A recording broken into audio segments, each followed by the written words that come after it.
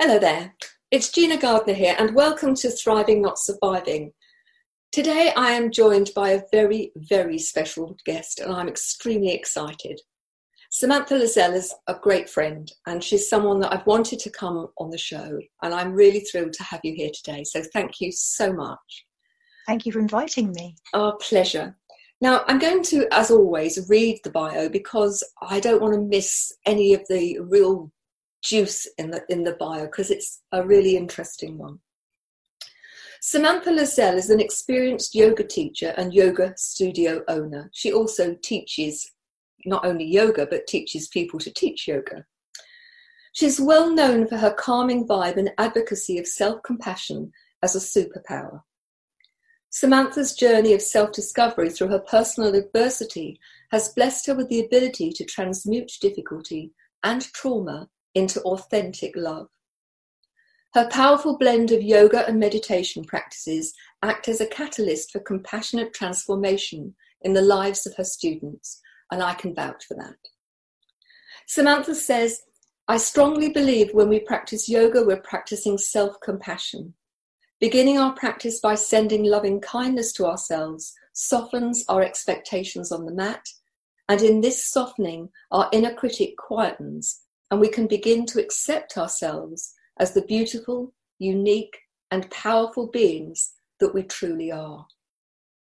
That's a really powerful message and one that I'd like us to get into. Okay, so please share with us the journey. How did you get here?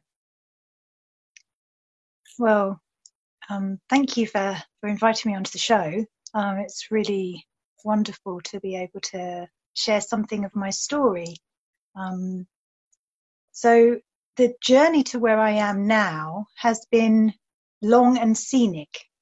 There's been many twists and turns and places where I wasn't quite sure where I was meant to be. I've had several careers along the way, none of which made sense cumulatively until I stand back now looking at the journey in the rearview mirror, and it all makes a lot more sense. So when I left school, I suppose, is a good starting position, or maybe even before then, I suppose, is probably a good place to start for my personal journey. I grew up in a difficult household where there was a lot of difficulty in expressing emotions and giving yourself permission to be who you were. So it was an abusive environment where a lot of the time I hid myself, my true nature, and guarded it very carefully. Now that later on became a habit which was difficult to break. So it took me a long time to get to a point where I realized the worth of my true nature. Through all of this, I had made the decision very early on to love no matter what. That was sort of the kernel of truth that I managed to shield, that I managed to keep hold of in amongst all of the maelstrom of difficulty that was going on, was that love was the answer. And I was very sure of that.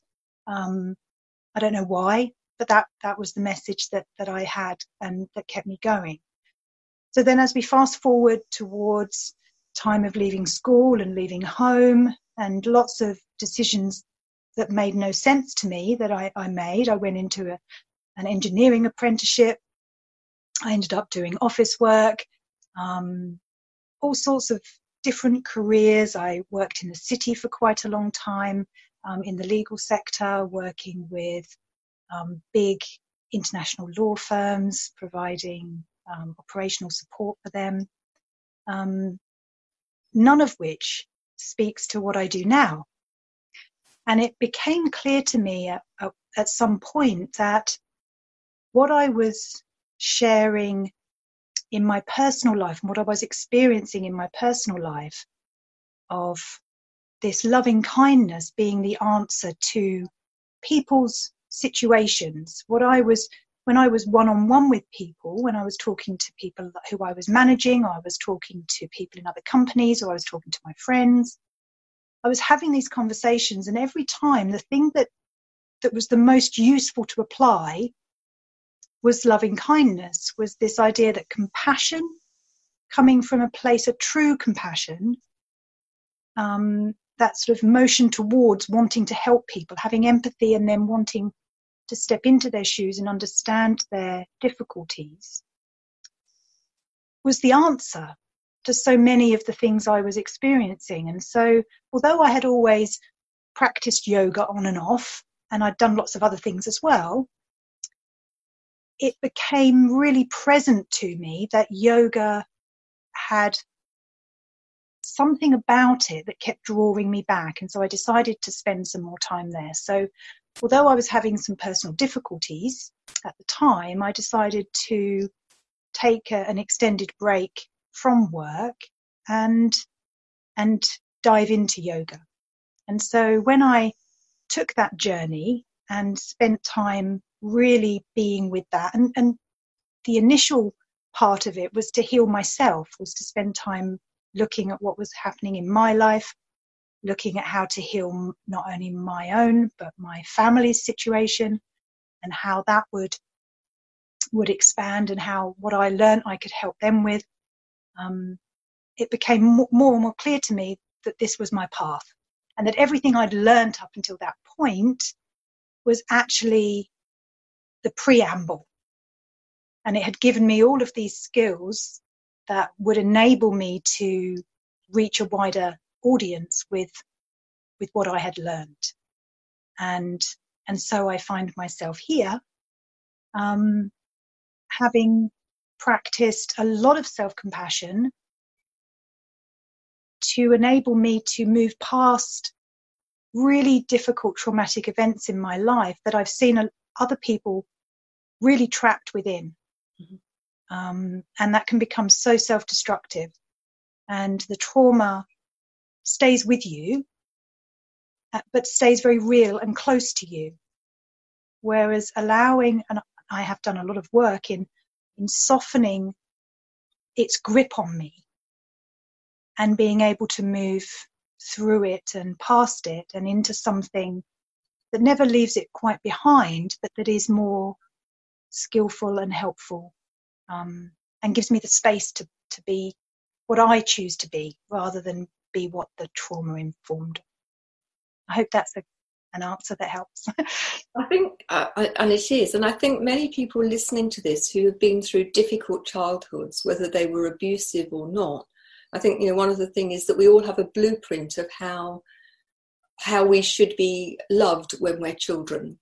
And for many people, whilst from the outside it would not be seen as abusive, I'm not suggesting that, yours was extremely so, but for many people, even what seems like an ordinary childhood can feel out of sorts for them.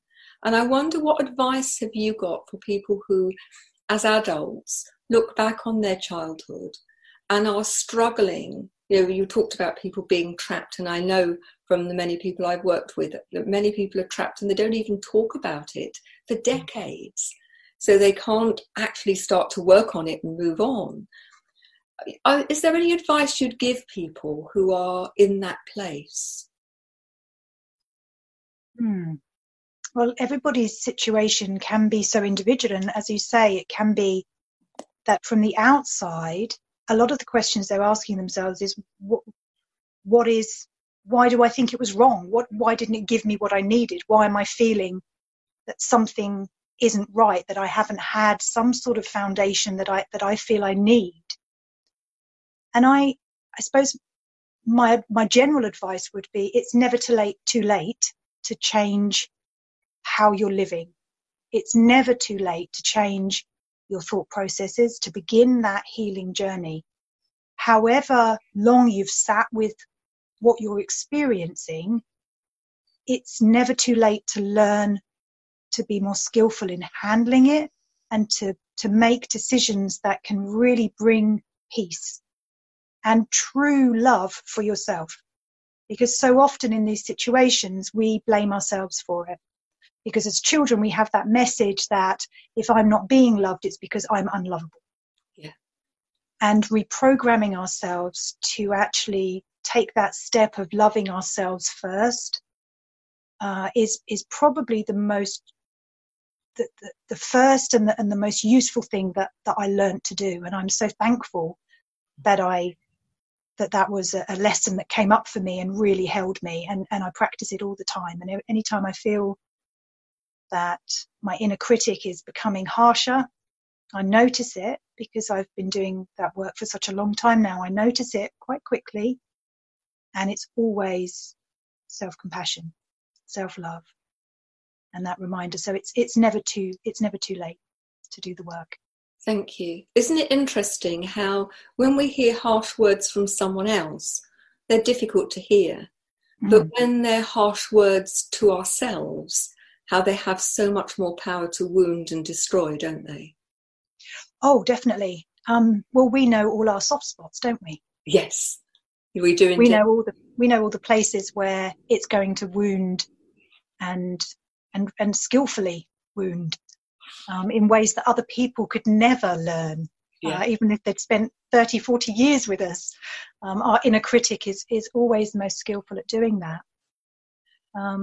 But I've learned over the time that when my inner critic is being particularly vocal, and not only vocal but quite unkind, when something's happening that's promoting that voice to a prominent position, it's an indicator, it's a flag that something's not right.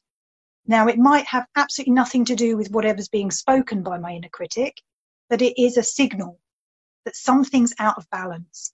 Right. So although listening to the actual words is very rarely helpful, the sentiment and the sense of urgency around it, and that sense of energetic danger, is useful as a barometer of actually what's balanced and what isn't balanced. I personally have found.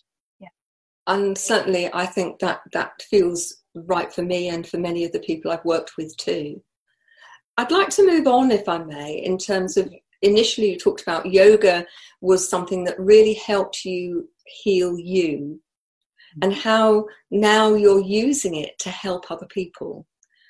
For those who are not, have never tried yoga, can you talk us through how yoga can help? What it is it about this as a form of self-treatment, self-love? Sure. Well, I think most of us, whether we've experienced yoga or not, will have a perspective on what we think yoga is. So we'll have that idea.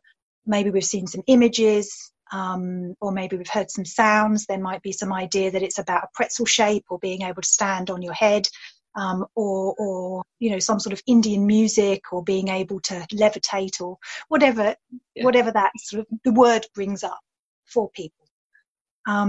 That's very little to do with the yoga that I practice, apart from me being connected to the source. I did train in India. The yoga that I practice and teach is much more about delving into who you are. The asana, the postures, are 1/8 of the system of yoga overall. So there's a lot more to it than being able to put your foot behind your head. And in fact, which is great, there's very few people that can do that. It wouldn't be a very widely useful system if it was all based around your ability to do that. So what yoga teaches us, in whatever form we practice it, whether it's in a meditation or whether in a focused concentration, there's one of the eighths of yoga is self-study. So really learning about yourself. However we approach it, whichever limb of yoga we go down and we use, it's having a conversation with yourself and enjoying the journey of it without the expectation that there will be a goal at the end of it. Mm-hmm. So if I give you one of the postures, for example, because that's usually what people connect with yoga, that's how they think of yoga. So say we have a posture, a one-legged balance. Yeah, say it's a standing balance and it's on one leg. Well, to begin with, that might be quite challenging for people. And they may get disheartened if they try it, they can't stand on one leg. They're like, well, that's not for me. So the yogic approach would be, can you stand on two legs? You can. That's amazing. You're almost there. Yeah. So the journey of discovery, yeah, and then maybe putting weight onto one leg whilst keeping both feet on the floor. You know, are you able to do that? Amazing. You're almost there. And learning that actually along the way, the journey is so important. As with any kind of spiritual work, any kind of work we do on ourselves that we participate in, we learn the most on the journey. The goal is to learn about yourself, not necessarily to be able to stand on one foot. So in having those experiences, can you transfer that into other areas of your life? So when something comes up that's difficult for you, is your first response, I can't do it, that's not for me? Yeah. In which case, learning how to bring in some more resilience on the mat and learning, take it step by step, do the things you can, learn a little bit more about the next step, see if you can do that, can be transferred into many other places in our lives. So it's really life training. Yes. It's very little to do with the actual pose and more to do with your approach to the pose. It's a really interesting way of looking at it. And I have to say, the first time I ever heard that as an approach and an understanding of the underpinning principles of yoga was when we spoke about it. And I think that would be very helpful for many people who, you know, see somebody with their foot behind their head and think, you know, I can see a bad back and strained ligaments coming, and so I can't do that. Yeah. And yeah. what I'm interested in perhaps exploring is, whilst you're doing that, is that one of the messages that comes through very strongly is self-compassion and self-kindness. And, you know, I'm not very physical, as you know. I have real struggles with my physicality. And yet the principles of what you teach in the meditations and so on really resonate and are really helpful. And so it seems to me that this is applicable to anybody. Absolutely. Yeah, absolutely. And I think people get put off by this idea that you have to be flexible to do yoga. Yeah. You have to already be a yogi to be able to do yoga. Well, that's almost impossible. Unless you've been a gymnast or a dancer, how would you possibly be able to do that? Yeah. I mean, we often talk, my business partner and I talk about, you know, the difference between a beginner and an intermediate yogi. What's the difference? You know, it's nothing to do with a pose. It's nothing to do with a particular level of practice.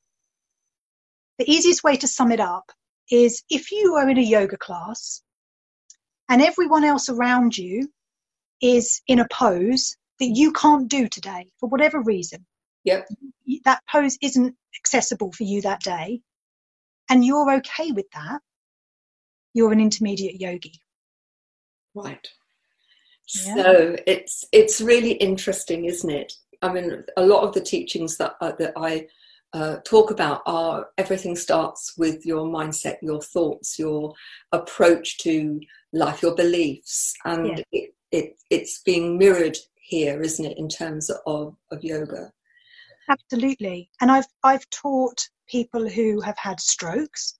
I used to teach in a nursing home, a convalescent home, for stroke rehab, and people who were in bed, unable to get out of bed. Yes. And we did group meditations, we did pranayama, breathing techniques, and they would come by choice every week. And what a beautiful way of being able to share yoga, to say to them, it includes you. You're welcome here. Yeah. This is also for you. There's benefit here. And I know of people who work in all areas of healthcare, end of life care, you know, children's yoga, senior yoga, where the posture and that idea that we have of yoga maybe because of Instagram, you know, the yogi on one leg on top of a mountain, is so far from what our experience of yoga is. It would be wonderful to have that be more buoyant in society, for people to understand that it is an inclusive system, and that anybody, you know, start where you are. That's the most important thing. Accept where you are, begin where you are. There's always something that you can do. And yoga gives you a path, it gives you a system within which to work. And so there is discipline and there is challenge within it, but it's at your pace and with a guide. There are many people who have walked that path before you, of varying ways, varying styles, varying traditions, varying abilities. And so there's something in it for everybody. I think that's... And that brings me to a really exciting part in terms of your career, and that you opened up Same Star Yoga Studio, and you've started to teach teachers. And so to pass on the capacity to share this with others. Do you want to just give us a brief outline of that? Sure. So we are in the middle, actually, at the moment, of our first program of teacher training. And it's been something that Faye, Richie's, who I run the studio with, and I have been wanting to do for quite some time, to be able to give people that long container for exploration of themselves. And that's what our course is called, Exploration of the Self. And it's a little different from a lot of teacher trainings. So a lot of teacher trainings, you have a particular style of yoga that you practice and that you like, and you want to become a teacher in that. And so you go to an expert of that, and then they teach you how to do what they do. Yep. Yeah. So quite simple. You learn how to do what they do, and then at the end of it, you're qualified in that particular style, and then you go off and do that.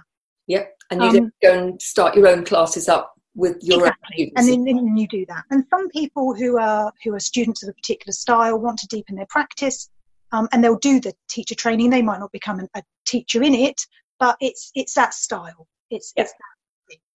Whereas for Faye and I, because we're both multi-style trained, our teacher training offers 4 different styles of yoga.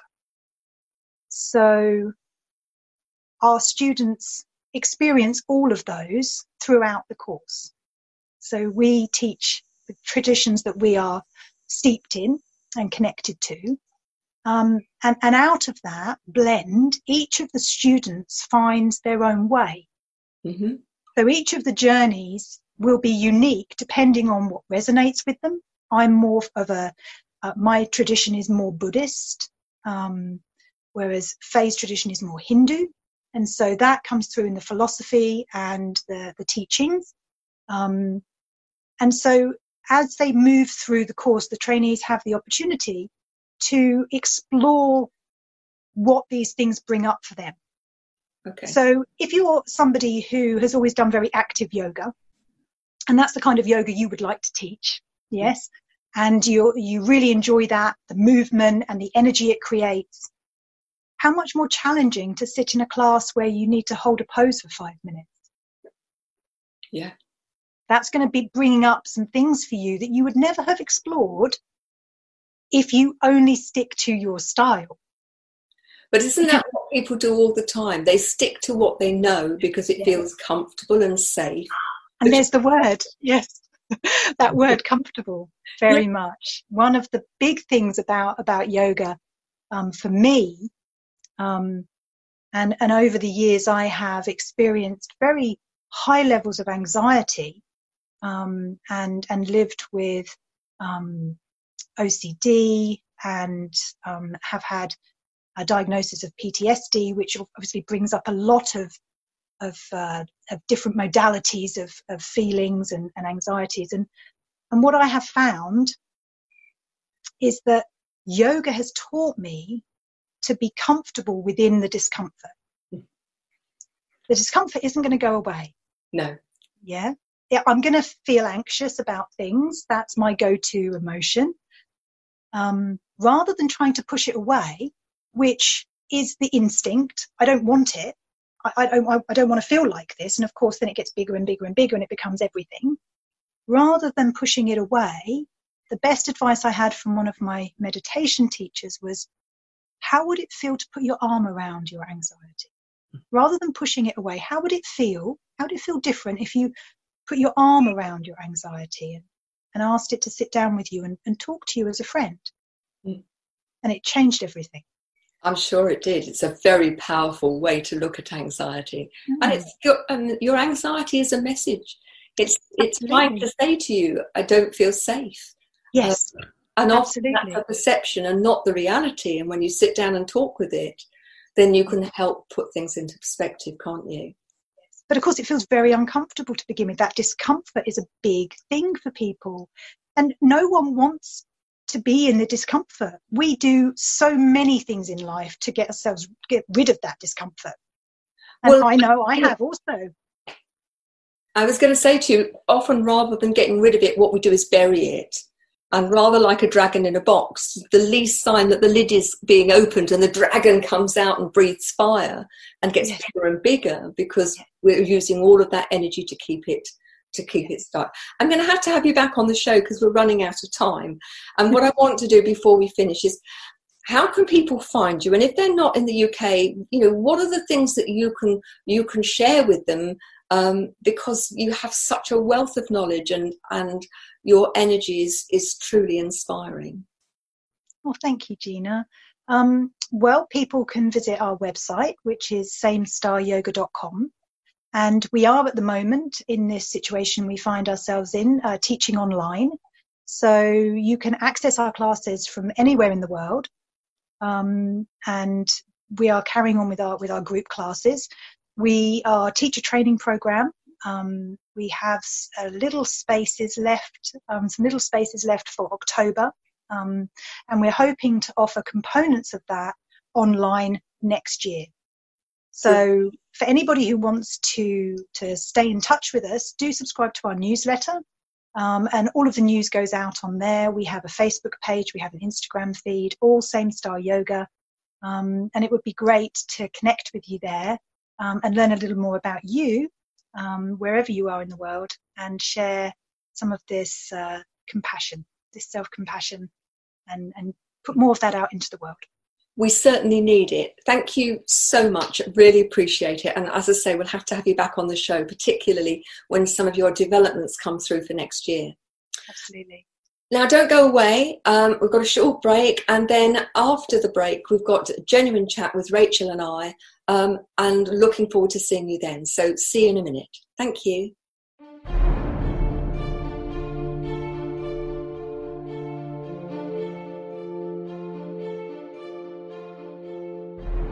Imagine being a highly successful, enlightened leader who is in complete alignment with your best self, who makes a positive difference on a daily basis. Let me introduce Gina Gardner, an expert in developing transformational leadership with over 30 years of experience. Gina has developed a unique and unrivaled approach to help you step into your genuine power to become an enlightened leader. And when you do, amazing things happen. Go to enlightenedleadership.co or email Gina at genuinely-u.com.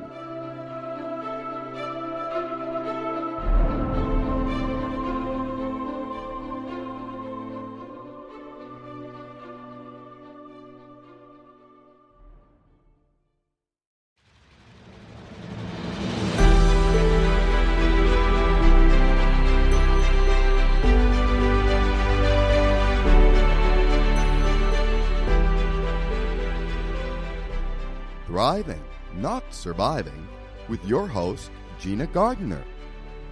To lead others, you first need to be the best version of yourself and lead from a place of wholeness. Motivation, empowerment, leadership, personal and spiritual development are just a few of the topics you will hear on Thriving, not surviving.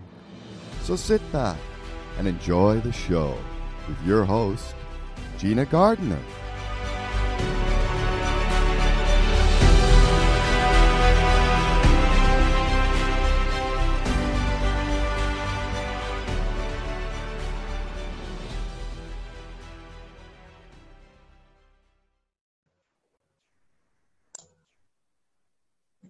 Hello there, and welcome back.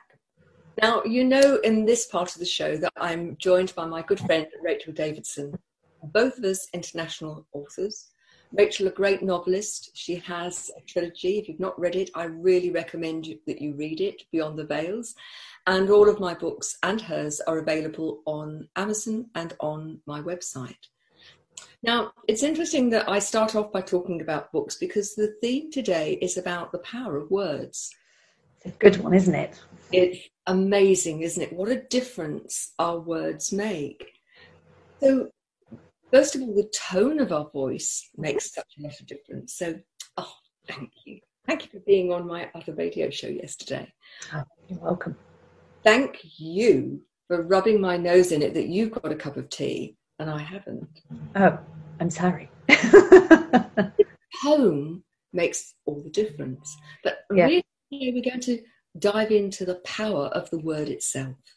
Yes, because in actual fact, as you've said, the actual words you use are very, very tiny amount of the communication, the passing of meaning when you have conversations, aren't they? So much more is about the body language and the tone and the context and so on and so forth. But nevertheless, we're going to concentrate on the words themselves. Yeah. So I want to explore with you, so our listeners and our watchers get a real understanding of when you use words mindfully rather than unconsciously, how they can have such a different power. Mm-hmm. Most of us don't think about the words that we use too much. Well, let's qualify that. When we are in a good mood and things are going well, we tend to think about what we're saying.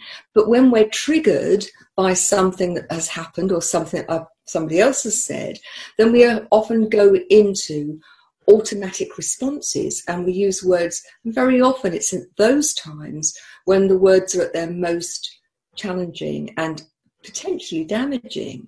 Mm. So when you're cross with your child or your partner and you turn around and talk, oh, you stupid thing, mm-hmm. or you horrible person, mm-hmm. when you're attacking that person, it's very different to using the words, well, that was a stupid thing to do and I expect more of you, or, well, I don't expect you to be horrid. What's going on? Mm. So you attack the behaviour and not the person. So there are lots of situations where the adjustment of a word or two can make all the difference. This needs to be better. This needs to be even better. Mm. What does the difference in those two mean to you when I say those? Well, I mean, the first one is that you're giving the impression that there's nothing good with it. It needs to be better. And in the second instance, the small addition of the word even means that, you know, it has some merits, and it has, if you add some further, it'll be better. So, I mean, you know, as a writer, well, I don't have the ability to give any intonation or body language with the words I write. So you can get a little bit sort of, you know, tied up and twisted about use of words and in the moment of writing them. But generally speaking, going back and editing, you know, the selection of this word versus that word, you know, it's such a difficult, you're always trying to strive for the quickest, most effective, most powerful way of getting across your meaning. And certainly in my earlier careers, I played around with lots of deliciously, you know, I was like a kid in a sweet shop, delicious words that aren't necessarily in modern day parlance, let's say. And I had a great deal of fun with that.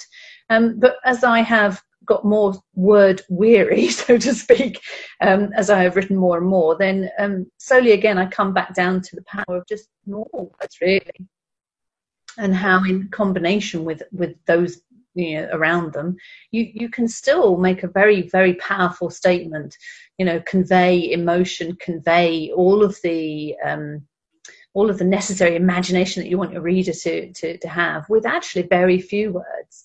And I think that's an interesting part of the writing craft, really. Because there are writers out there who are extremely poetic. John Donahue, for instance, I think he's more poet than he is prose writer, but nevertheless his books are prose, and they're beautiful.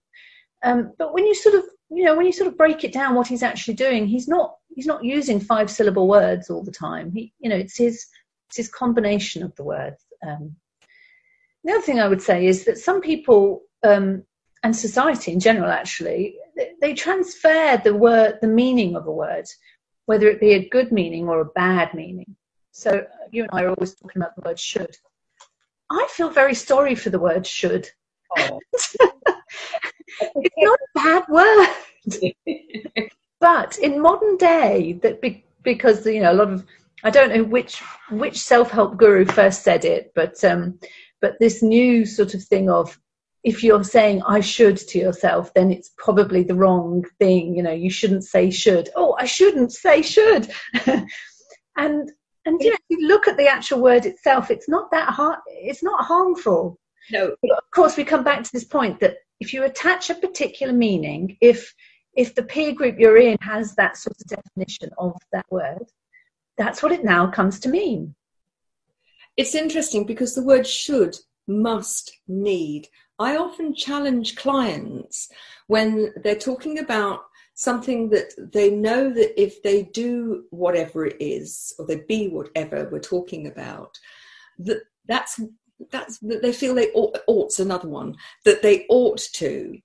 It's the difference between, eating a carrot is so much more healthy. And actually what I really want is a donut. So I ought to, I should, I need to eat the carrot. Yeah. But what I really, really want is the donut. Yeah, but as you worked your language there, you started with the ought and the should, which is generally speaking, looked down upon, and then you move to I need to. Well, that's not generally looked down upon, is it? But it has exactly the same meaning as ought and should. Exactly, in the you look it up in the dictionary. Again, it's these fashions that come and go. Like crone is another good example of a word that has a very negative meaning in today's world. In fact, you were in the same meeting as I a while back, where the word crone was used, and the person using it meant it in its original honouring of female elderly female wisdom. And back in the day, when you had a croning, it was a celebration. Okay, it wasn't a bad thing. And then the word has got slowly morphed usually for sort of power and political reasons. So now if you're called a crone, you're expected to be highly insulted by it. And indeed, one woman did stand up and start saying, you can't use the word crone.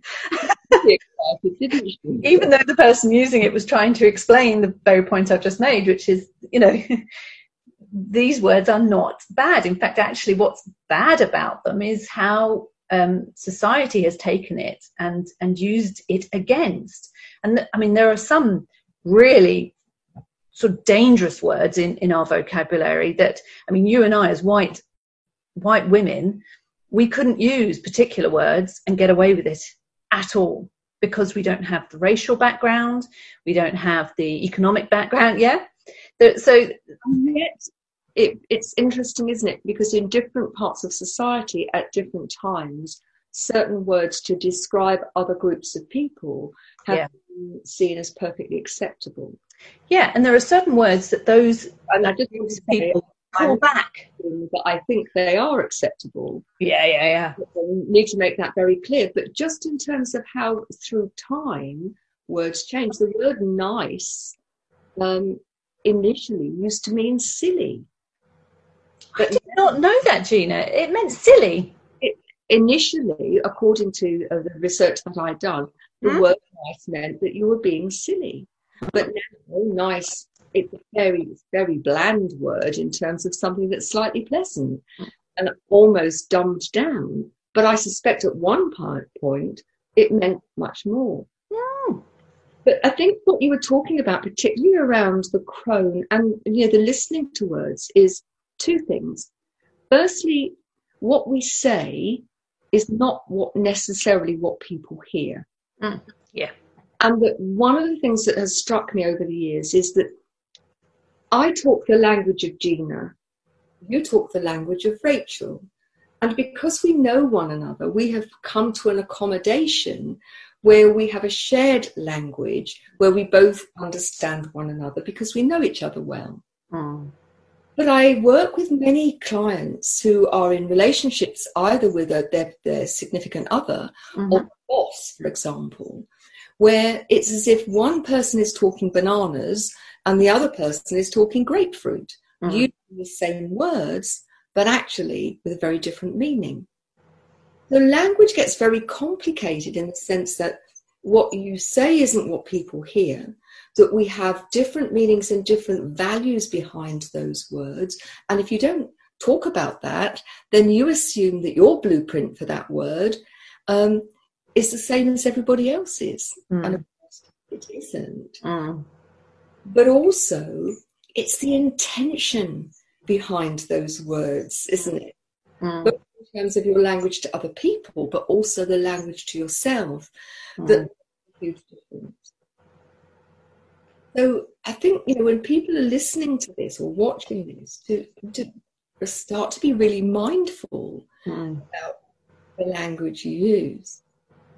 The other thing I want to pick up is the complexity of language and how you used to love playing with words which perhaps weren't in common usage. And I'm reminded when I was a principal of a school, I would get the school reports in, and very often with young teachers who spoke perfectly normally, their writing would become so convoluted and complicated that you couldn't find the meaning of it. And I'd say to them, why? Well, it's a report. It needs to have gravitas. And getting across to them that simple means there's less opportunity for people to misinterpret, to misunderstand. Yeah. Was quite an interesting concept, and it happens so frequently. Yeah. And I think the same is true of, governments and of official language, that they want it to sound important. They're very puffed up importance. They make it almost unintelligible for people to understand. That's why I love reading legal documents, actually. I mean, love is probably too strong a word. But because it's almost the opposite end of that, in that legal documents are trying to be exactly clear. And in trying to make it utterly clear what is and isn't included in said contract or whatever, they often feel like, squiggly little mazes that you're chasing around the place and going back on yourself and whatever. But and that always intrigues me, the manner in which a legal document will be written, and versus what a layman would do. Yeah. So sometimes complexity is most definitely needed. Yes. But generally speaking, yeah. If you're trying to get across a complex idea and to cover all your bases and make sure there's no loopholes, I can understand that. But I think, we're reaching towards the end of our conversation today. I'd just like to recap for those of you listening. Be mindful about the words that you use and the intention behind them. And that remember that you've got 2 ears and 1 mouth for a very good reason. Check that what has landed is what you intended. That if you're talking to people and you're being critical, then be mindful. Criticize the behaviour, not the people. Because when you criticize the behaviour, then that's very wounding. And you are most likely to be your most critical critic. That's not very good language, is it? That you're most likely to be the most critical of you. So be careful of the language that you use to yourself inside your head. And I would say... Very much understood what you'd said, Gina. Great. Check back that people do understand. But also recognize that the language that you use can make a difference. Every word that you use leaves a living legacy. And you can choose whether that legacy is positive, neutral, or negative. And so do it consciously. I'm not saying do it consciously to hurt. Please don't do that. Find a way that you can get your point across without having to be negative and detrimental to somebody. Well, my mother always used to say, if you haven't got anything nice to say, probably best not to say anything at all. So there's that option, isn't there? Just don't say anything. So, want to leave you with that. Please go and check our books out. Rachel novels, Beyond the Veil, Rachel Davidson, all of my books, and there are many. Go onto Amazon, look for Gina Gardner, and you will find them. You'll find them all on the website, genuinely-you.com. Thanks so much for joining us. We look forward to seeing you in the next BBS show and Genuine Conversation. Bye-bye now.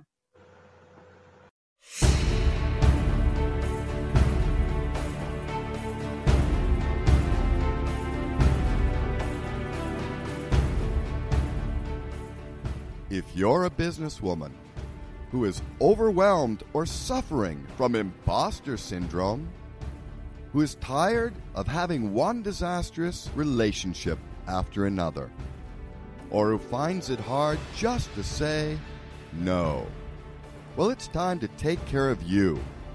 You get the best out of life by contacting Gina Gardner, relationship coach and best-selling author and motivational speaker. Just visit genuinely-you.com. Or you can email Gina directly at gina@genuinely-you.com. Take action now. Start to thrive rather than simply survive.